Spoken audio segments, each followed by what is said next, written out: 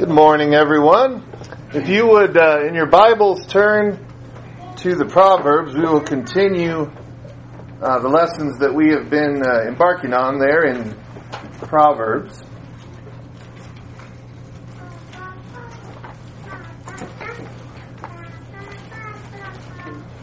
Particularly, we're going to be looking in the third proverb this morning, so if you turn to that, you can follow along with me as we do that together.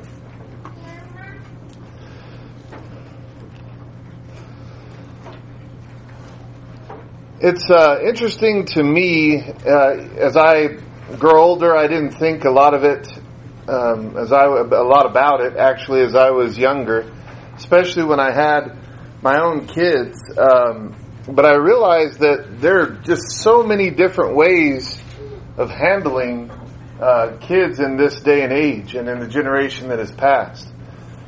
And when we read the Proverbs, we're talking about a parent openly and actively counseling his child about the best way to live life.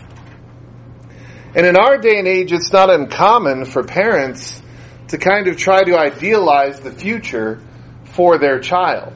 It's not necessarily a good or bad thing. It's just interesting because many times parents will tell their children, you can be anything you want to be, and you can do anything you want to do, and you can achieve anything that you put your mind to. And these are very wonderful and encouraging things to say. But Solomon, he just wasn't going to have any of that. Solomon was just this kind of individual who was very straightforward.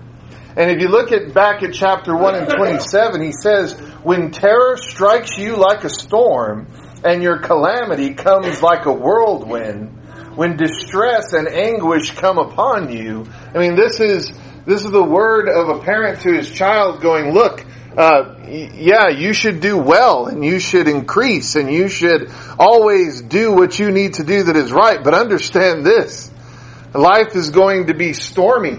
There are going to be calamities. There are going to be challenges that come against you, and they are going to be tough, and they're going to be hard, and you need to be ready for it. And it's one of the great things that we read here. He's not idealizing a future by any means.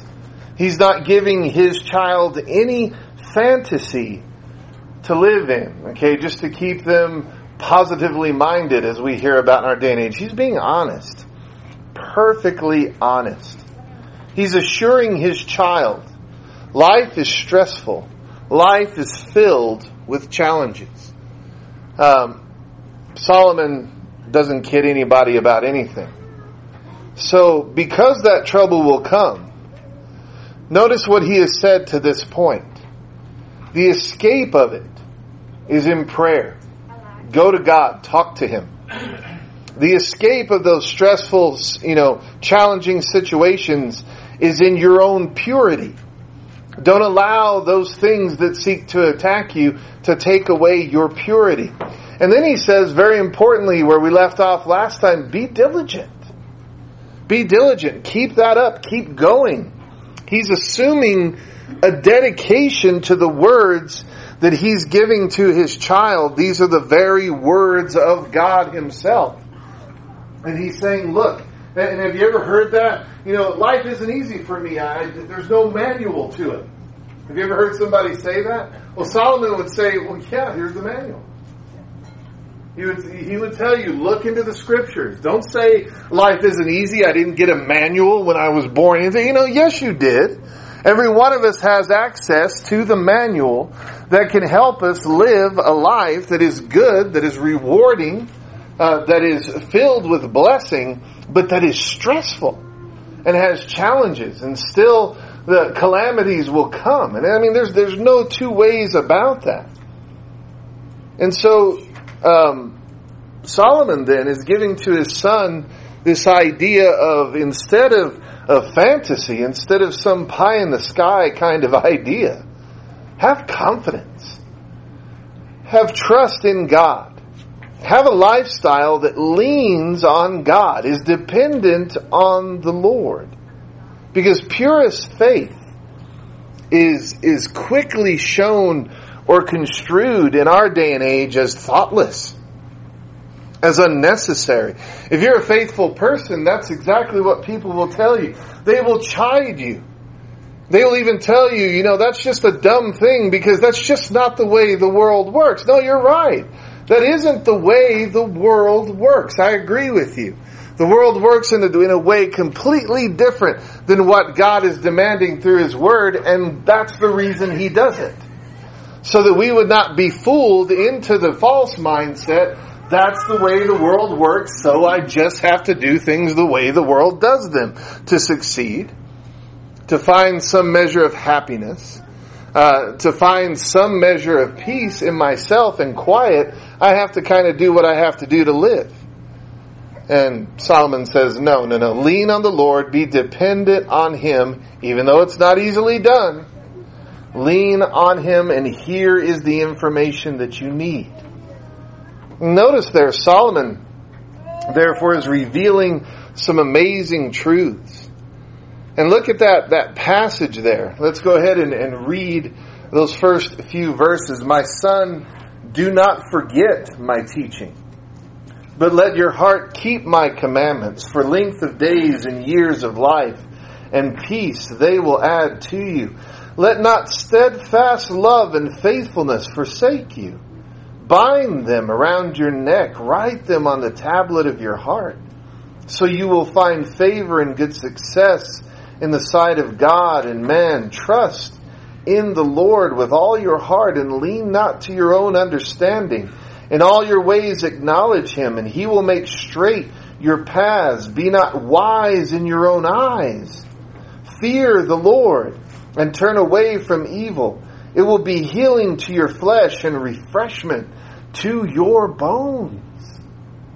And when you look at I just love the way this is written here. There's semicolon after semicolon after semicolon. This is a succession of things. You can almost hear the voice of Solomon as a parent.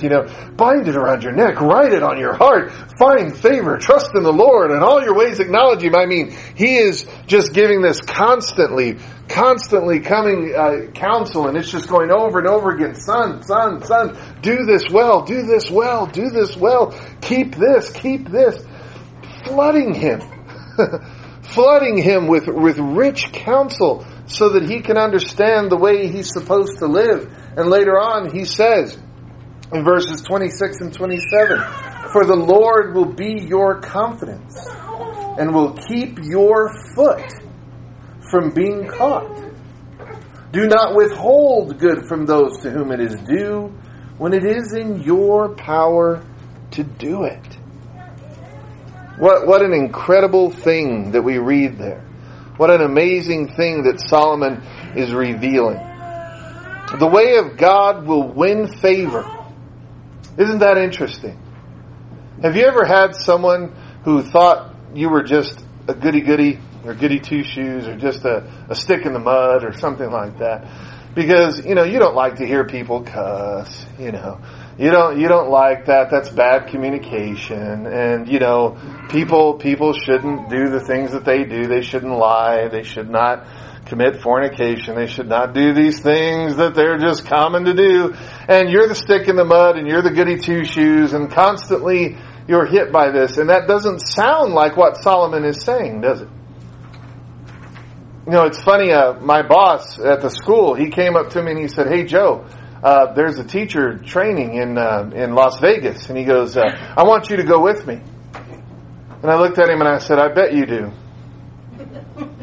And he goes, what do you mean, I bet I do? I said, because you drink.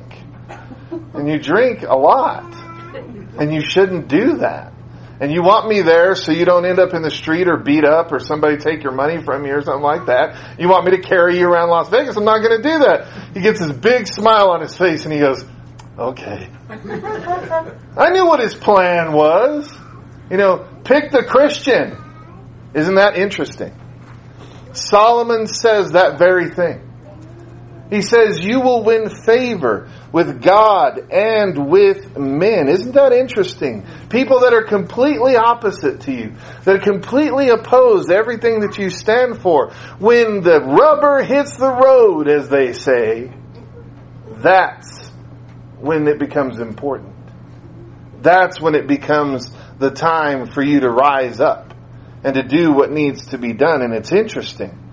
Life will be extended itself, he says, because you're avoiding habits that will kill you. Lo and behold. You give up the very habits that can kill you, that can take you away.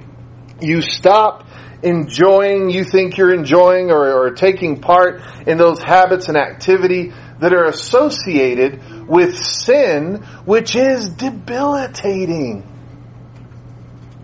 Sin is a debilitating act, and this is exactly what Solomon is telling his son. Don't forget that. Have confidence and trust in the things you need to have confidence and trust in. Because no matter what life looks like, you will have the advantage. Your foot will be taken out of that trap. And you will not have to deal with it. And if we would just desire God in the way that Solomon is telling his son to desire God, his child to desire God, then the same thing would be true for us. We give up too easy. And that's really what Solomon is talking about. Look at that succession again. Don't let love and faithfulness forsake you. Have you ever said, boy, it's really hard to love that guy.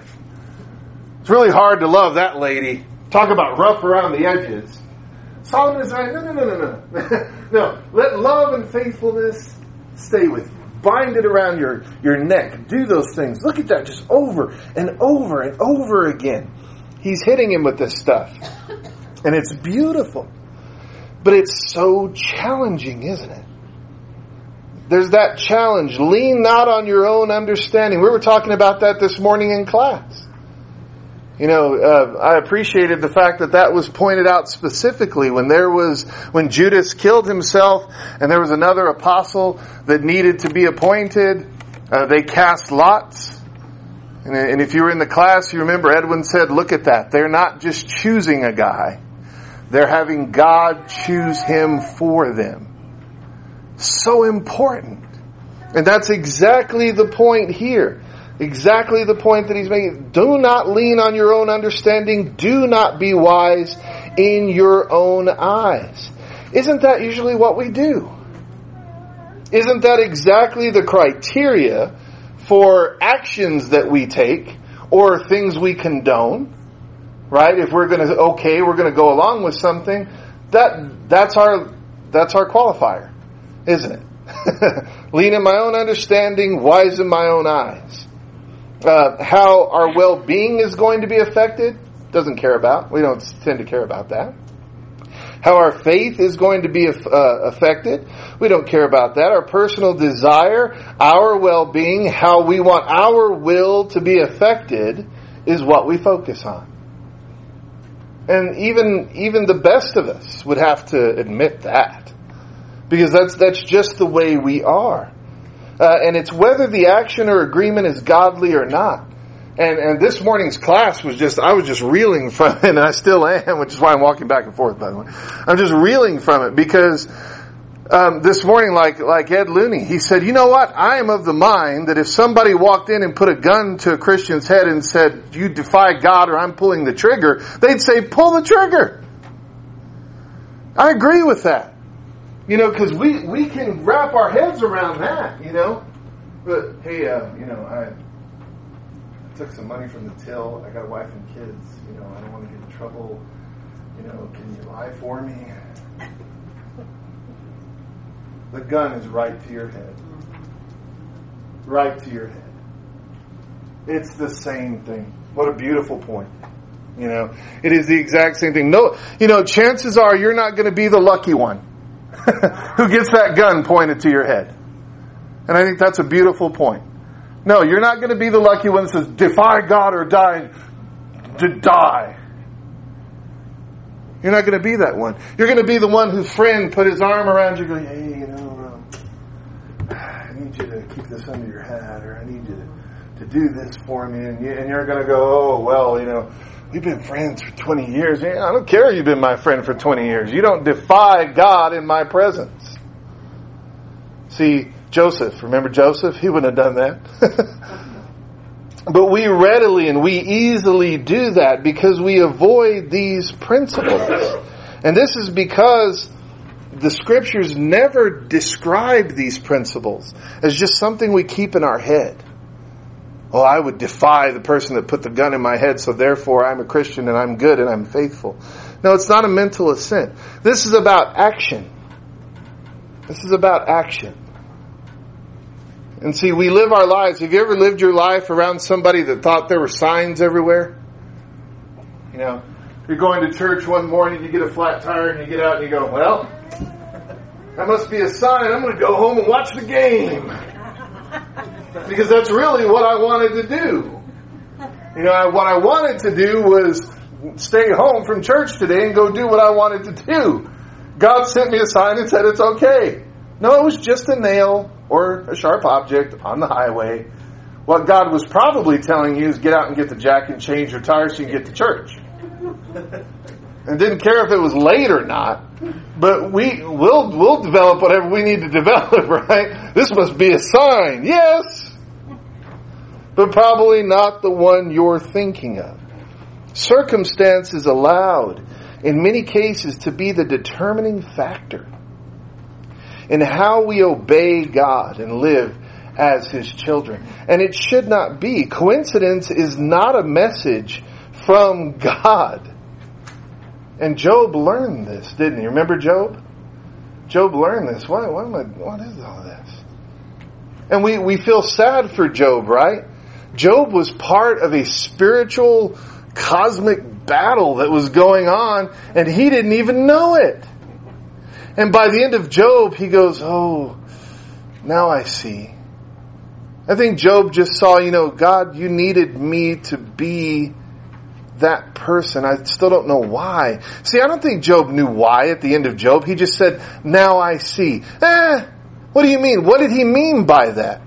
Did he mean, oh, I get it now. God was going against Satan and Satan was challenging God and I was the soldier he was using in that battle. Job didn't know that. He simply said, I thought I knew you and now I see. How did he see that? Through the blessing, right? God's blessings returned to him and he goes, oh, God's still with me. I'm still with God. He's not arraying His armies and His arrows against me as I said He was. No, He's not.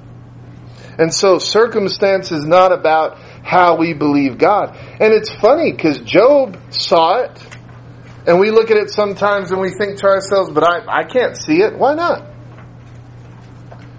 Why can't you see it? Why can't I see it? I think we have this kind of false, I don't know, whatever you want to call it, this false bravado that we kind of feel. I mean, God could be using you or I in the same way.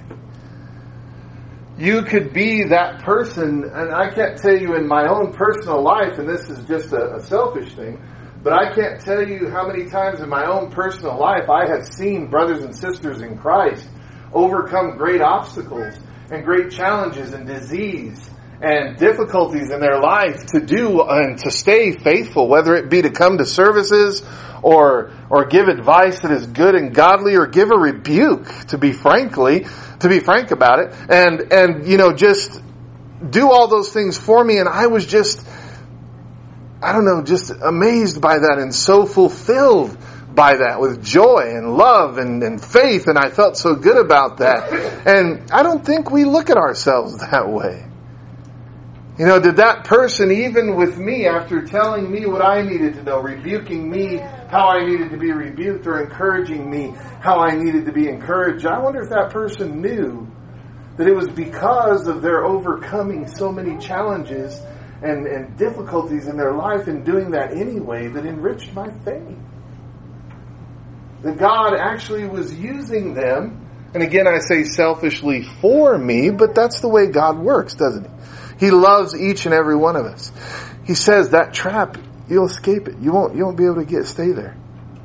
It won't be something that can hurt you because you'll be taken out of it. See, that's the idea there. Trust in God. Acknowledgement of His active power in our lives, not with signs, but with providence. That's the idea. What a gracious God we have. And what a wonderful thing to read in the Scriptures. He depends on us. As Isaiah would say, we worms. He desires us. He depends on us to do well. And then He will reward us for it.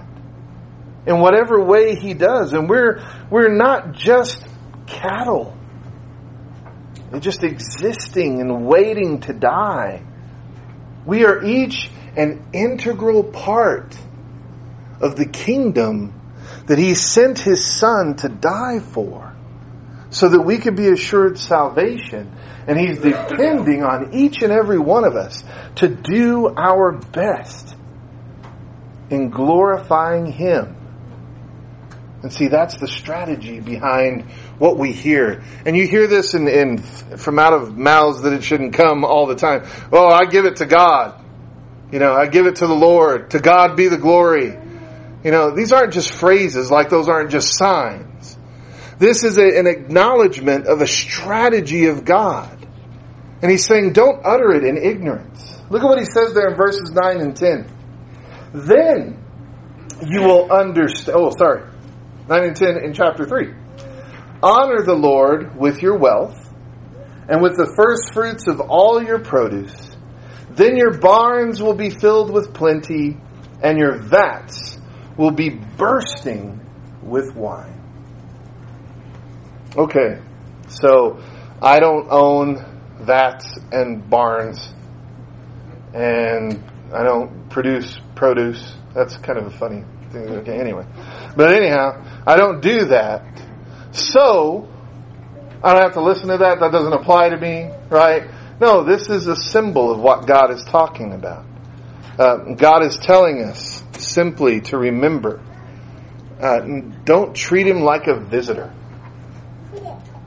And I say that in a negative way when I should say that in a positive way. It was funny, my mom taught me about strangers and visitors to the house. It was incredible. And she made me learn, and she never taught me this verbally. It's just the way she did things. If a visitor or a stranger came into the house, and I'm not talking somebody right off the street that probably would have scared her, but just people she didn't know very well. They come to the house based on coming with us, one of us, or one of our family members. My memory of her was that she never looked at him and go, "Hey, I got some leftovers from 3 days ago in the ice box there." She called it an ice box. She was, "I got 3 days. You don't want some of that? Are you hungry?" My mom never did that. My mom would say something like, "I have some chicken. Can I make you a nice sandwich or a nice chicken salad? I'll put it together for you. I'd be happy to make it for you." And she'd always say that. "Can I cook you something?" And I used to think to myself, "Mom, why are you asking a stranger or a visitor to the house if you can cook them something? It's not like they're one of us." Wait a minute. Bing, the light went on and the lesson was given, and she didn't even mean to or do it. She meant to, I'm sure, but she didn't actively do it. I thought, visitors are to be treated like family. I get it. I see that. So I offer them what I would offer somebody else. This is what Solomon is saying here. He's saying that leftovers aren't good enough unless you transform them. Make it something more. Others were treated as her own. And see, God is saying that to us now. Personally, financially, emotionally, physically. Don't make God the convenience of your life. Make Him why you are dedicated to life. That's what He's telling His Son here. Serving Him will often mean giving up what you desire or giving up what you would normally want or use for yourself. That's it. And I knew better than to say, "Mom, that's our chicken. Aren't you going to make cordon bleu later?" I've been slapped upside the head, number one. But then I would have been given a good talking to as well while I was being slapped upside the head. Or in her case, smacked with a board that she kept by the refrigerator. There were 5 boys in the family, so boards were everywhere. It was a necessary thing, in case one broke, But that's the thing, is that there was always that truth there.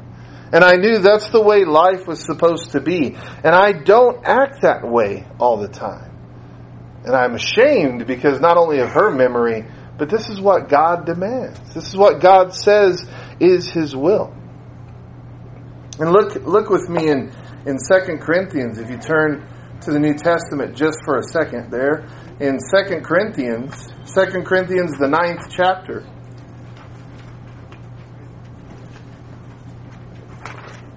In 2 Corinthians chapter 9 and verses 6 through 9. Look at what he says there. Paul writes, "The point is this. Whoever sows sparingly will also reap sparingly. And whoever sows bountifully will also reap bountifully. Each one must give as he has decided in his heart, not reluctantly or under compulsion. For God loves a cheerful giver. And God is able to make all grace abound toward you, so that having all sufficiency in all things at all times, you may abound in every good work. As it is written, He has distributed freely. He has given to the poor. His righteousness endures forever." Oh man, we can't just relegate that to a lesson on the collection. No, Paul says the point is this. Right? That's the point.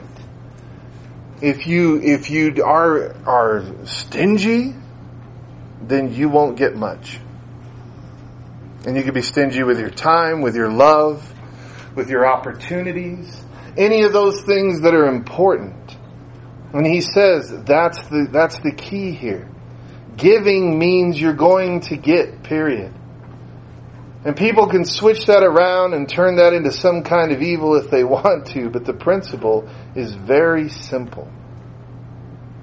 And so the point is then with Solomon that serving and honoring God means you won't always get the comfort that you want or the comfort that you desire, and that's on purpose. There's a purpose behind that. Instead, Proverbs teaches us that wisdom cries out to us, and we have to learn the price of what she teaches, of her message. Look at verses 13 there through 21. Blessed is the one in Proverbs 13. Blessed is the one who finds wisdom and the one who gets understanding, for the gain from her is better than gain from silver, and her profit better than gold. She's more precious than jewels, and nothing you desire can compare with her. Long life is in her right hand, in her left hand are riches and honor. Her ways are ways of pleasantness, and all her paths are peace. She is a tree of life to those who lay hold of her. Those who hold her fast are called blessed. The Lord by wisdom founded the earth. By understanding He established the heavens. By His knowledge the deeps broke open and the clouds dropped down the dew. My son, do not lose sight of these. Keep sound wisdom and discretion. It's an amazing lesson that we learn there. What's the price for wisdom? Anybody will tell you if they're wise.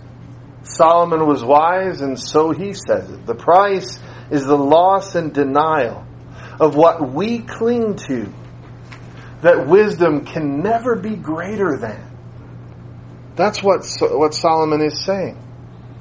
You're clinging to things, I'm clinging to things that cannot compare to what's going on. And that's what he repeats there over and over again in our passage. In Ephesians, the 4th chapter and the 28th verse, I think it's one of the most difficult passages for us to read in Ephesians 4 and 28. Because when we look at the fact, and we talked a little bit about this morning too. When I get out of bed in the morning and I go to work, am I thinking about caring for my family and others, and that's why I'm so motivated to work? Or am I thinking about the new tool I want to buy? Am I thinking about the car I might be able to get? Am I thinking about the cool clothes I might be able to afford that I think I look good in? Is that what I'm going for? Is that what I'm thinking about? It's interesting. Because it's a challenge to us, isn't it? Ephesians 4:28 says, let him that stole steal no more, right? So we think we're only thinking about those who are thieves. No, God is saying, don't rob me either. And don't rob others.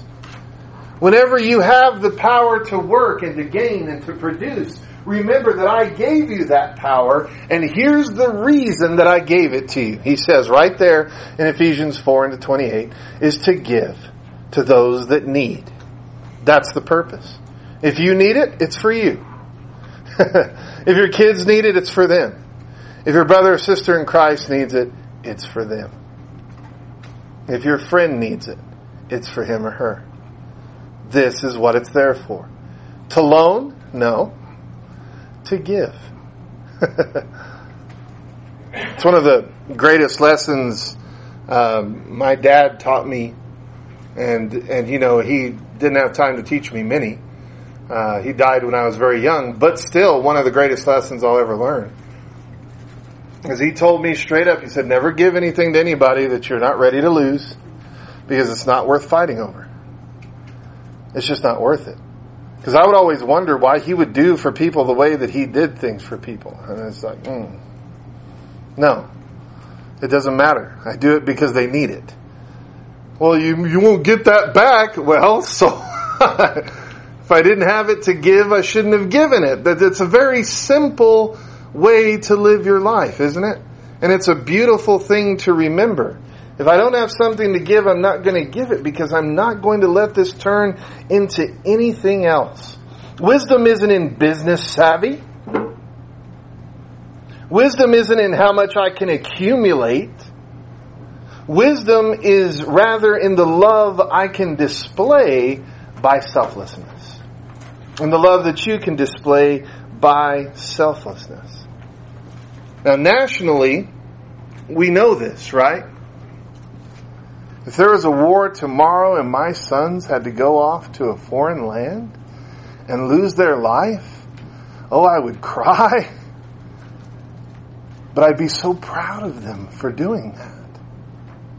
And I look at that and I say, that's a price. We say freedom is not free, right? And that's right. Freedom isn't free. It's paid for by the blood of patriots. And that's the way that we live, the way that we do. We'll put it on a bumper sticker. We'll wear it on a t-shirt. But we must understand we will sacrifice also, if we're Christians, ourselves, our children, and our loved ones, anything that we can do. Because it's a worthy price to pay to glorify God. If we'll do it for freedom, which, by the way, everybody, is nothing. In the end, it is nothing. It's worthless. We enjoy it, but it's worthless. If we will do that for freedom, we must be ready to do that to glorify God. And to further His kingdom, we must be ready to do that. It is the greatest wealth that we can have. So what about wisdom? What price are you ready to pay for wisdom? What price am I ready to pay? Would it be some of my work hours? Some time, off the golf course, out of the garage, working on my car, whatever it is that I like to do, fishing on the lake, whatever. Would I expend myself and those things that I love to do and the resources that I have to gain it? Because Solomon did, at least at first. And notice what Solomon demands about getting it. Look at chapter 4, the 4th proverb there, verse 7. The beginning of wisdom is this: get wisdom. I mean, that is solid, straight in your face. Hey, look, it's this simple.